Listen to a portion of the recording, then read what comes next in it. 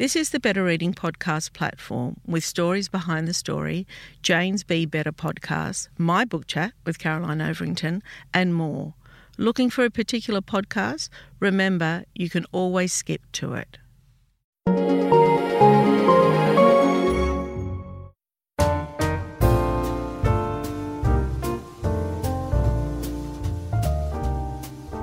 Welcome to the Better Reading Podcast, Stories Behind the Story, brought to you by Belinda Audio. Listen to Belinda audiobooks, anywhere, everywhere. Hi, this is Cheryl Arkle from the Better Reading Podcast, Stories Behind the Story. We talk to authors about how they came to tell us their story. Philippa Gregory, welcome to Better Reading. Hello, lovely to be here. Yeah, no, it's really nice. I was thinking I was just in London a couple of weeks ago. We probably should have met in person. I think maybe I didn't. That would have been so much fun because you can now. Like I swore when we came out of lockdown that I would never complain about book tour or interviews or meetings ever again. I would do them with a glad heart. So yeah, I mean, absolutely. You just say, I'll come. Yeah. Do you know what happened though? I landed in London the week the Queen died, and things got difficult. Yeah. Are you in London or are you? No, I have a place in London, but my main home is in Leicestershire. I live in the country. Beautiful. I'm a real country girl. Yeah, gorgeous. All right, let me introduce you, and then I want to kind of talk about growing up and how you came to writing. Philippa Gregory is the author of multiple New York Times best-selling novels. I think you've been around my whole career as a writer. I think I had someone in a signing queue once, and she said, "I feel like you brought me up."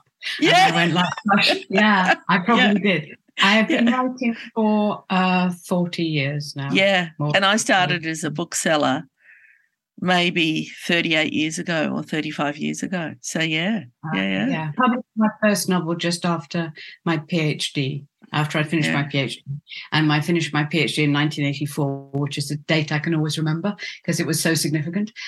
So I think I came out with my first novel in something like 86. Okay, can you hold that thought? Because I want to come back to that after I introduce you. Multiple New York Times best-selling novels, including The Other Boleyn Girl, The Last Tudor, The Taming of the Queen, and the Fair Mile series. She's received a PhD from the University of Edinburgh and is a fellow of other esteemed universities, where she's an expert in women's history. This year, she was awarded a CBE for her services to literature and charity. So we're talking about her latest novel. It's the third in the series of the Fair Mile series, and it's called Dawnlands. Now, I want to go back to that. Talk to me about your first book. It's such a long time ago, isn't it? It's more than 40 years ago. I just finished my PhD at Edinburgh University, and that was on the 18th century novel and its impact on society and how it grew out of the society it was in. And so I was very much thinking, I read as part of the research for that, 200 18th century novels. And these are, I just want to remind everybody, enormous. These are not your little modern, 50-page thing. These are, 3-deckers. They are huge, huge, huge novels. And at the end of that, I got my PhD, which was very gratifying. But what I realized long afterwards, is I'd actually served a very arduous apprenticeship in how a novel is put together and how the story unfolds and the structure of the novel and how it works. And I hadn't intended to study that. But of course, this was the time when the novel form was practically invented. And so at the end of that, I really had a deep understanding of how a novel flows and how the story fits in with the structure. And of course, I was very well aware of the dramas of the 18th century. And so I wrote my first novel literally as a sort of break for amusement when I'd finished and when I was finishing my PhD. And as I wrote it, I became more and more convinced that it was potentially a very good novel. And I sent it off to a couple of literary agents, one of whom I knew. They sent it back and I put it in a box and forgot about it. And then I moved house and unpacked the box and found it again and went I'll give it another shot. And I sent it off to somebody and she just loved it. and sent it out to publishers worldwide. And it became a worldwide bestseller, my first novel. And wow. As far as I know, I am still the only person ever to have a genuine first novel as a bestseller. Yeah, wow. It is extraordinary because it's life-changing, isn't it? Did you think you were going to be a fiction writer? No. Even after I published my first novel, I thought I would get a job. I was I'm quite radical. I really wanted to work in politics for the improvement of society, for social justice. And so I was going for jobs in that, and also hoping to teach at university. So going for academic jobs, literally, while my career was unfolding before me. And I got a 3-book contract. So I went, well, I'll do these other 2 books. That's easy to do. And of course, it's demanding and fascinating to do. And at the end of it, I realized that it was such a wonderful experience to spend your life researching and reading and then writing. It's just, for me, it's idyllic. I have an idyllic life. I'm very, very lucky. I'm touching wood. I feel the same way about my career, especially now in the last 10 years. I had 28 authors in the office the other day. Now, some people might say that's crazy. And brave. brave. And they were all different, like some were debut authors, some were mid-career authors, and some were Tom Keneally, very, very established authors. So Just only one Tom Keneally. There's only one, yeah. Not some. Oh, did I say that?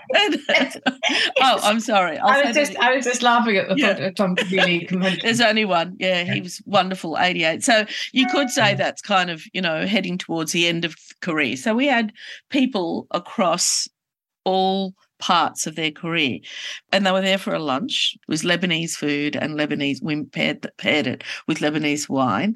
And as I said, the one and only Tom Keneally was there. But every single one of them, there is a thread that runs through authors, is that they always think that they're fakes, that they're not really writers at any stage of their career. They're always worried that they're not quite there. Do you feel that? No. Even Tom said he felt that.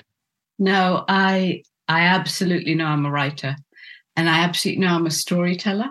Yeah. So if you ever ask me anything, I cannot help but shape it into an anecdote. It's very rare that if it was boring to me, I wouldn't even say it. So, if you said to me, did you have a nice walk today? If there was an interesting thing I could tell you about it, I would tell you about it.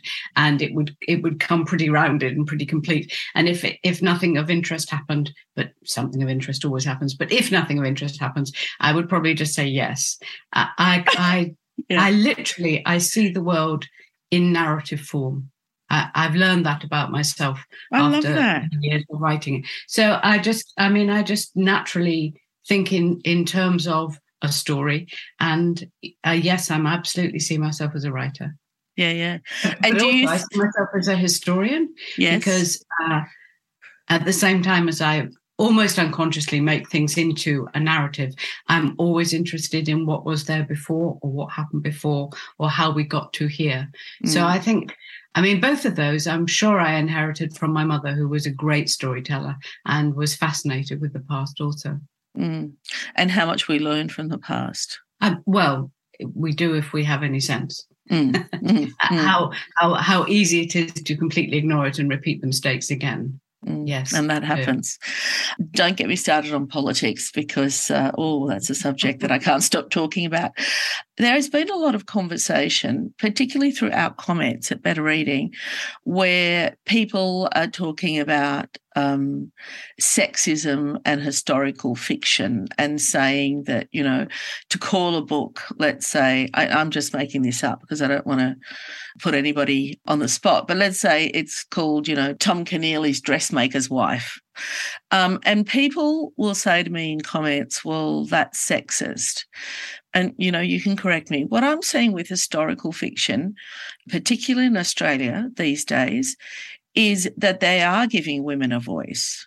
That if the dressmaker wife of Tom Keneally didn't have a voice, and he always had the voice, that we're hearing it now through historical fiction, or we're learning about it? I don't think it's a sexist title to say, for instance, The Time Traveler's Wife. Yeah. Which is a real title and a very I love that book. Great book. Great book. And I mean, actually, I think what you want in it, I mean, first of all, what do you want in a title? You want something that grasps, if you can, the essence of the book, that gives you a feeling about the book, that makes you want to read the book. And I think The Time Traveler's Wife, that's a great title for that. It's not that it's insulting the time traveler's wife by ignoring her.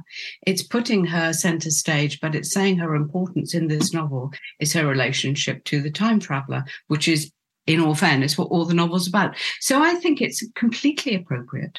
And also, just by centering someone's relationship to a man does not diminish them as a person. It just says, we're approaching this person through this relationship. Like The Six Wives of Henry VIII. You can write, for instance, as David Starkey did, a book about the Six Wives of Henry VIII, in which you go through each wife in turn, telling her story. But because it's David Starkey, that is quite sexist, in that the concept behind it is that what is of the greatest interest about these women is the man they married. And if I was writing a book about Catherine of Aragon, Anne Boleyn, Jane Seymour, Anne of Cleves, Catherine Howard, Catherine Parr, I wasn't counting as I went. I think that's the 6. Wow, but if I'm impressed. If I was writing about these women, I wouldn't be foregrounding their marriage, even though it's Henry VIII, because I'd be writing about them. So I think it depends very much on whether you say the most interesting thing about this woman is who she was married to, and therefore basically we're going to tell his story and hers will run alongside it, or whether you're saying this is a woman of immense interest in her own right. She's actually, in the case, for instance, of Catherine Parr, who I'm extremely fond of, she is more interesting than her husband, Henry VIII. And also we know Henry VIII's story. So I think just by describing someone as a wife is not to diminish them. It's to say you're going to concentrate on an aspect of them. And in the case of, say, Catherine Howard, it's the biggest aspect of her life. That's her murderer. So you might as well say Catherine Howard and her murderer, and that, that deals with the fact that many, many women are married to men who are overwhelming in their perceived stature. And it's not sexist to recognize that. It's really important that we recognize that, because that's the injustice of history. It's not the injustice of the reporter of history. It's when you look at the Duchess of Norfolk and all you can see is Thomas Howard, Duke of Norfolk, that's you reflecting what history shows you. And the job of a historian, I think, is to try and get behind the obvious, the self-aggrandizing nature of some men, to the wives who stand sometimes having completely fascinating lives behind them, but you won't know until you look for them. I feel that we're hearing more women's voices of the past. Absolutely, we are, but we not because of a shift in the genre itself, but because from about 1960 or so, women historians particularly, but all historians have been looking at women's histories and have been trying to rediscover history. So you get a wonderful book by Sheila Rowbottom in the late 60s. It's called Hidden from History. And it's actually looking at the historical past and seeing what women were doing in the historical past. Sometimes historical events completely made by women, misreported, so you don't know about them. So the history changes, which is when novelists come to research a period and go like, well, I'd like to write about this period. Maybe I'd like to write about this character. What's going on in this period? Now you find a history of women and you can get your teeth into it. You can write the fictional history of women because the historians have done the research for us. And one of the great drives of my life, which is I'm about to publish a history of women in England, is the non-fiction, the true history of the women of England, from which I draw almost all my fiction. Mm. Okay, so I've got another one for you, and this isn't a fully formed thought, but I'm going to hit you with it anyway. One of the things that Tom Keneally said to me recently, because he's a writer of fiction and non-fiction, as you know, he said First Nations people were written out of history. They were there, but they were never written about. And it just got me thinking about the reliability of history books. Absolutely. They are. It won't come as a surprise to you, to reflect that, they are the story of the victory by the victorious. You won't read a big history until certainly this century and maybe a couple of decades before it.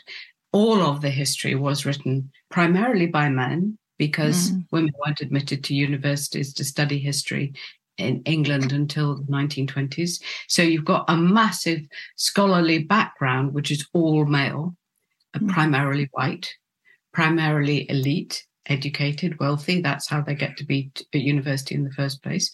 Of course, they write the history of their fathers and brothers and ancestors. Of course, they write it approvingly. So the enemies of their fathers and brothers and ancestors get a pretty poor report, and they don't notice half the world. So, you don't have a lot of women in these histories because they're simply not seen. You don't certainly have First Nation people in these histories because they too are completely obscured. But that's worse because I think they are obscured because the people writing these histories in that period, in the 19th century, were absolutely aware that they were terribly guilty of terrible crimes against humanity. And so you don't get any honest history about, say, the British in India until about 100 years after the event. So when you're writing then fiction and you're using history as a source, how reliable is it? Oh, it's not reliable at all. Everything is biased. So when people say to me, you're biased, I go yes, of course I am, because I am a living, breathing human being with an opinion. Everything is biased. Every journalist, every newspaper you write, every history book you pick up, every novel you pick up comes from an authorial point of view. The author, someone has written it, and they have based it on what they have read, which is not everything. It cannot be everything. And they have an opinion about it, which is based on a limited reading. I think what you do as a historian is when you look at the title of the book, you then look at the author of the book and you go what is this guy going to favor and what is he not going to know? And so I'll look at that. And then I do when I read a lot of secondary sources, I always look at where they've got their information from. So the bibliography at the back or the notes.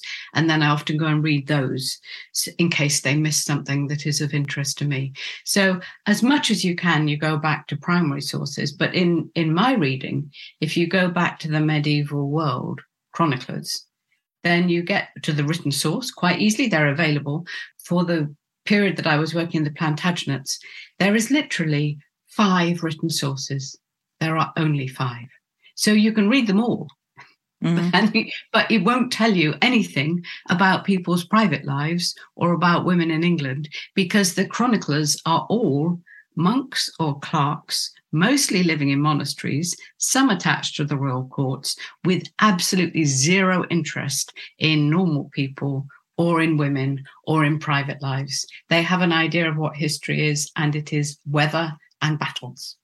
And that's all you get. Hiring for your small business? If you're not looking for professionals on LinkedIn, you're looking in the wrong place. That's like looking for your car keys in a fish tank. LinkedIn helps you hire professionals you can't find anywhere else, even those who aren't actively searching for a new job but might be open to the perfect role. In a given month, over 70% of LinkedIn users don't even visit other leading job sites. So start looking in the right place. With LinkedIn, you can hire professionals like a professional. Post your free job on linkedin.com/people today. Millions of people have lost weight with personalized plans from Noom. Like Evan, who can't stand salads and still lost 50 pounds. Salads generally for most people are the easy button, right?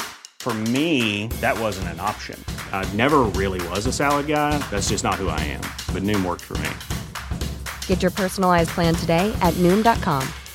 Real Noom user compensated to provide their story. In 4 weeks, the typical Noom user can expect to lose 1 to 2 pounds per week. Individual results may vary. And so from there, you make assumptions. Yes, of course. You look at, for instance, who's at the battle and who wins. And, when you read their histories, you bear in mind that they are writing the story of their victory and they're not going to give much concession to the people who are defeated. And then you construct from that, as best you can, a life which you can then breathe life into as fiction. But you do start off sometimes with very, very, very thin bones. Sometimes you get a pretty big story, pretty fully told, and sometimes you get next to nothing. So a lot of authors tell me that when they're writing, that book is in their head and they are in that time. And it's a bit like actors, I guess, when they're studying for a part and they're living and breathing the characters. And when they finish the book, often they miss the characters. So for you, how does your head look when you're writing? I get very, very absorbed with people that I'm writing about, and they become, for the duration of the research and the book, my constant companions. Yeah, I see them more than I see probably anybody else, except my grandchildren, who I see every day. But I probably see them more than that, because I see them for like 4 or 5 hours at a time, and I see my grandchildren. Sometimes they just whiz through. They become a constant presence for about 2 years. Yeah. And yes, when I finish, I do feel quite bereft. I do feel genuinely quite bereft. I remember saying to somebody, not only have I lost my friends, I've also been made unemployed. Yeah, that's right. This massive gulf. And I've learned, because there's been so many books now, I've learned that I'm going to feel like that. So what I generally do is I go like, at the end, when I've finished the novel, I take a holiday and I go like, I'm going to reset now. This is when I should be glad that I have got time off. I shall celebrate having time. How much time do you take off between each book? To be honest, hardly anything. Yeah, I wondered about that. How many books have you got now? I think it's more than 30. Yeah, wow. Over a 40-year writing life. Yeah. So we're looking at more than one every 2 years, if I get my maths right. Yeah. It is more than one every 2 years. Quite often I get the 2 years because I'm starting the research as I'm finishing the previous. So each one gets about 18 months research time. But of course, I don't have to do them sequentially. And especially once I got into the Plantagenet and the Tudors series, starting with the White Queen, the Red Queen, the White Princess, that run, because they were often the daughters of the person I'd written before, or the cousin or the contemporary of the one I'd written before. In a sense, the research is almost the same. The joy of it is that it's from a different perspective. And that's really thrilling to go like, I am writing, for instance, when I was writing The White Queen, I was entirely on the side of the Yorks in the Wars of the Roses, and I was completely committed to Elizabeth Woodville. And then the next book I wrote straight after that was The Red Queen, which was the story of her enemy, Margaret Beaufort. And it was extraordinary to say, like, now I'm going to change sides. And I was very much comforted by so many people in the Wars of the Roses simply changed sides just like that. So I felt completely justified. But it's a big jump. It's a big intellectual jump, so that the people that you loved the last 2 years are now your enemies. And there's always a thread, isn't there? I mean, you could just keep writing, because every character could be another book. Absolutely. And that's how I come to the next character almost always, because they've turned up. And I've gone like, gosh, you're interesting. I'll get back to you as I possibly can. Do you ever think about writing something modern? I have written modern books. I kind of really amuse myself. I wrote a book about a modern woman. It's a comedy, but she was struggling with the reality of modern life. And she threw open her window one morning, and a caravan had arrived and was sort of dumped in her little garden, and out of the caravan came an old lady, and I literally was writing this for fun, so I had no idea who it was. And she goes down to find out. And the old lady is Sylvia Pankhurst.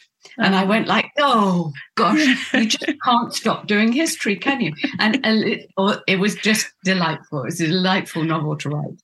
And I didn't make her exactly Sylvia Pankhurst. I made her one of Sylvia Pankhurst's followers and supporters.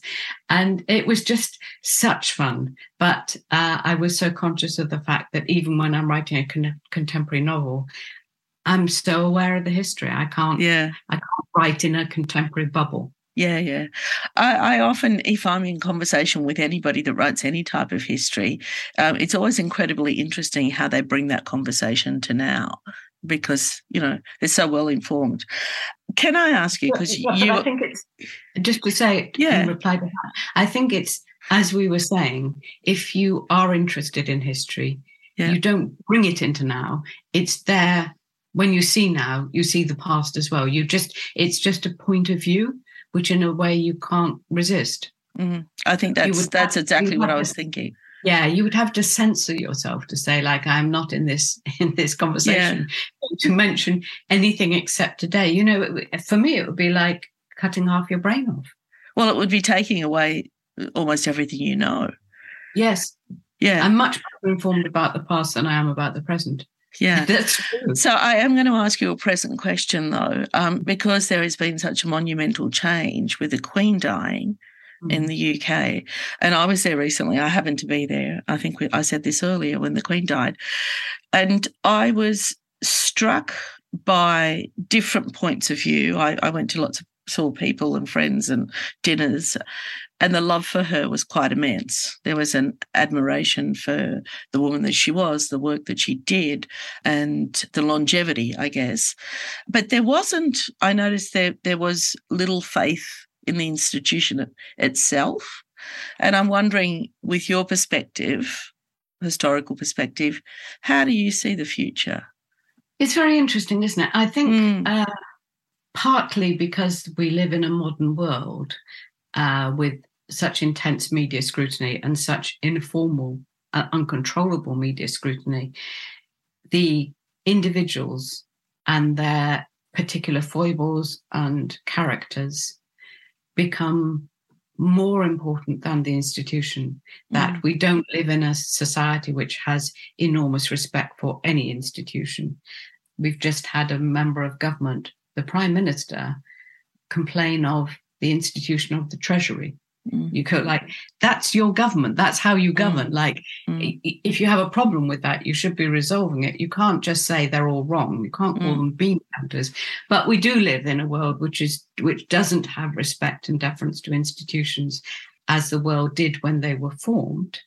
We do have this terrific scrutiny of individuals. So I think King Charles is going to have to play a blinder to retain the respect and affection of the monarchy that his mother created by such a fantastic lifelong performance of queenly dignity and taking up the role, opening it up to the public, but not too much. Very, very difficult role to play. I don't know if he's up to it. And he also has a far harder world to do it in than she did.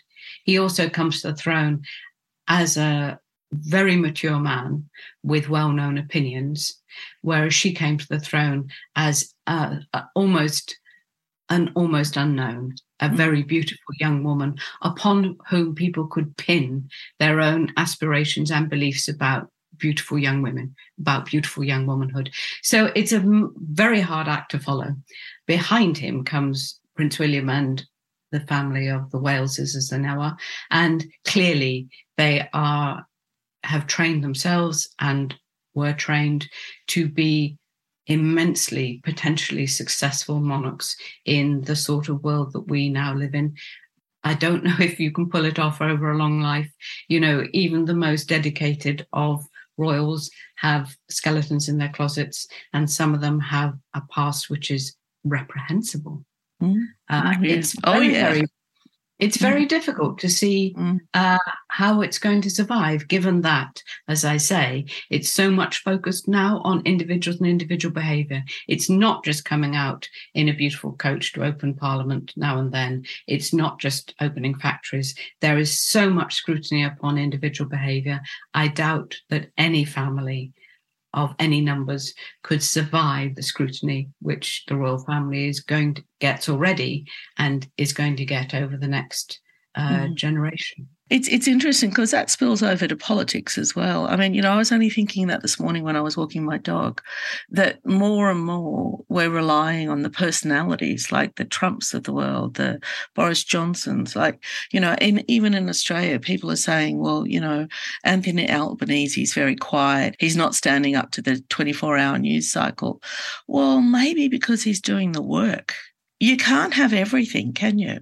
The thing is that if you are a grandiose dramatist, then you're going to capture the news cycle. And the only people who can stand up to you are grandiose dramatists. And we live in a culture where grandiosity and histrionics and drama are celebrated because we live in a rolling social media cycle. So, if you're having a meltdown or having a hissy fit or having a tantrum or generally carry on, that is much more agreeable to your followers and much more interesting to them, and they can involve themselves in it much more than if you're quietly getting on and doing your job, as you say. Running the Treasury Department, for example.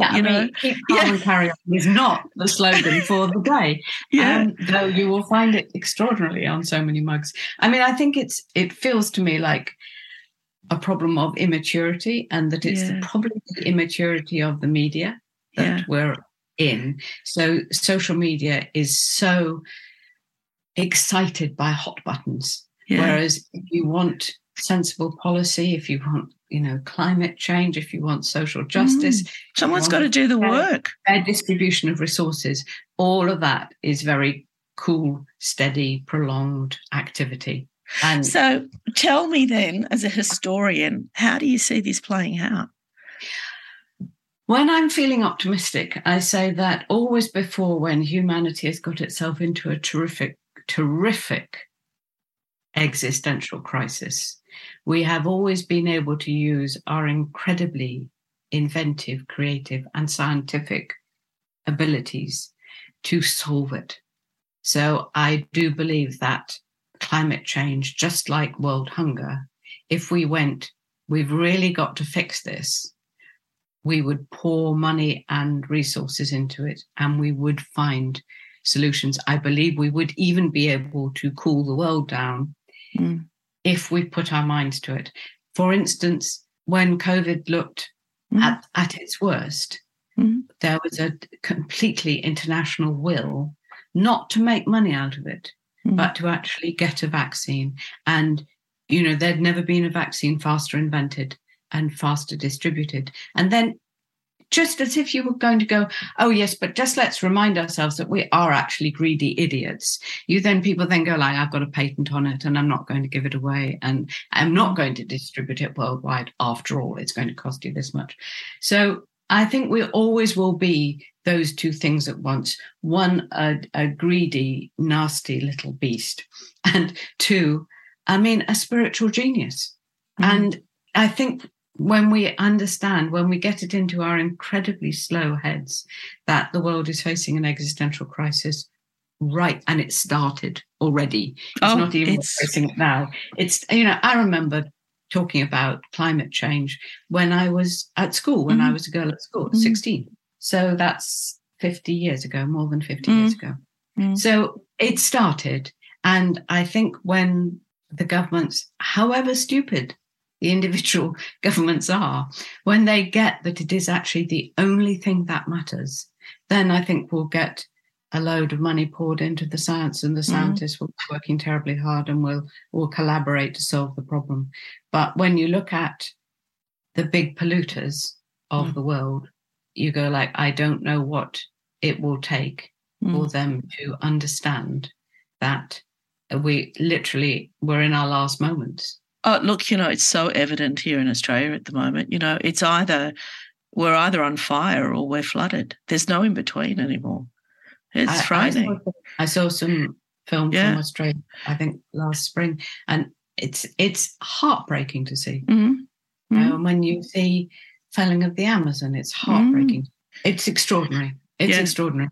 And I was immediately going to say, but let's not bring ourselves down about this. Let's bring ourselves down long enough to really recognize that everybody has got to see this. And what's so infuriating as a historian, and particularly as a novelist, is it's like you go, can I not just say this in words? Yeah. Does everybody have to experience a fire in their own field before they go like, oh, actually, this is serious?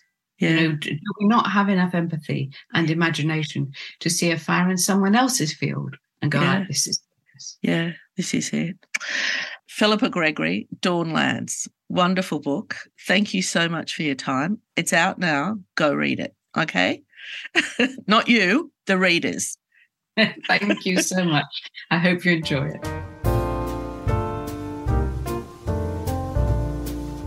If you'd like more information about Better Reading, follow us on Facebook or visit betterreading.com.au. This podcast is proudly sponsored by Belinda Audio.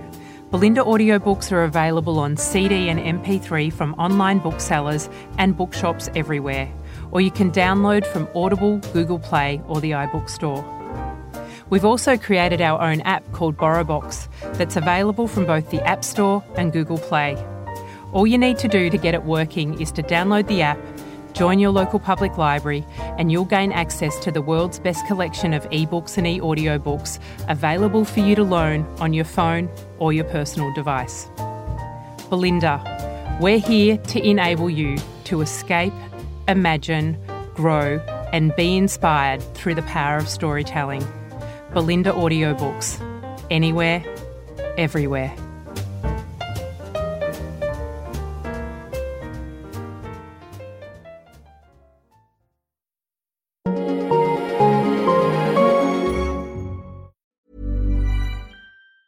Mom deserves the best, and there's no better place to shop for Mother's Day than Whole Foods Market. They're your destination for unbeatable savings, from premium gifts to show-stopping flowers and irresistible desserts. Start by saving 33% with Prime on all body care and candles. Then get a 15-stem bunch of tulips for just $9.99 each with Prime. Round out Mom's menu with festive rosé, irresistible berry chantilly cake, and more special treats. Come celebrate Mother's Day at Whole Foods Market. Even when we're on a budget, we still deserve nice things.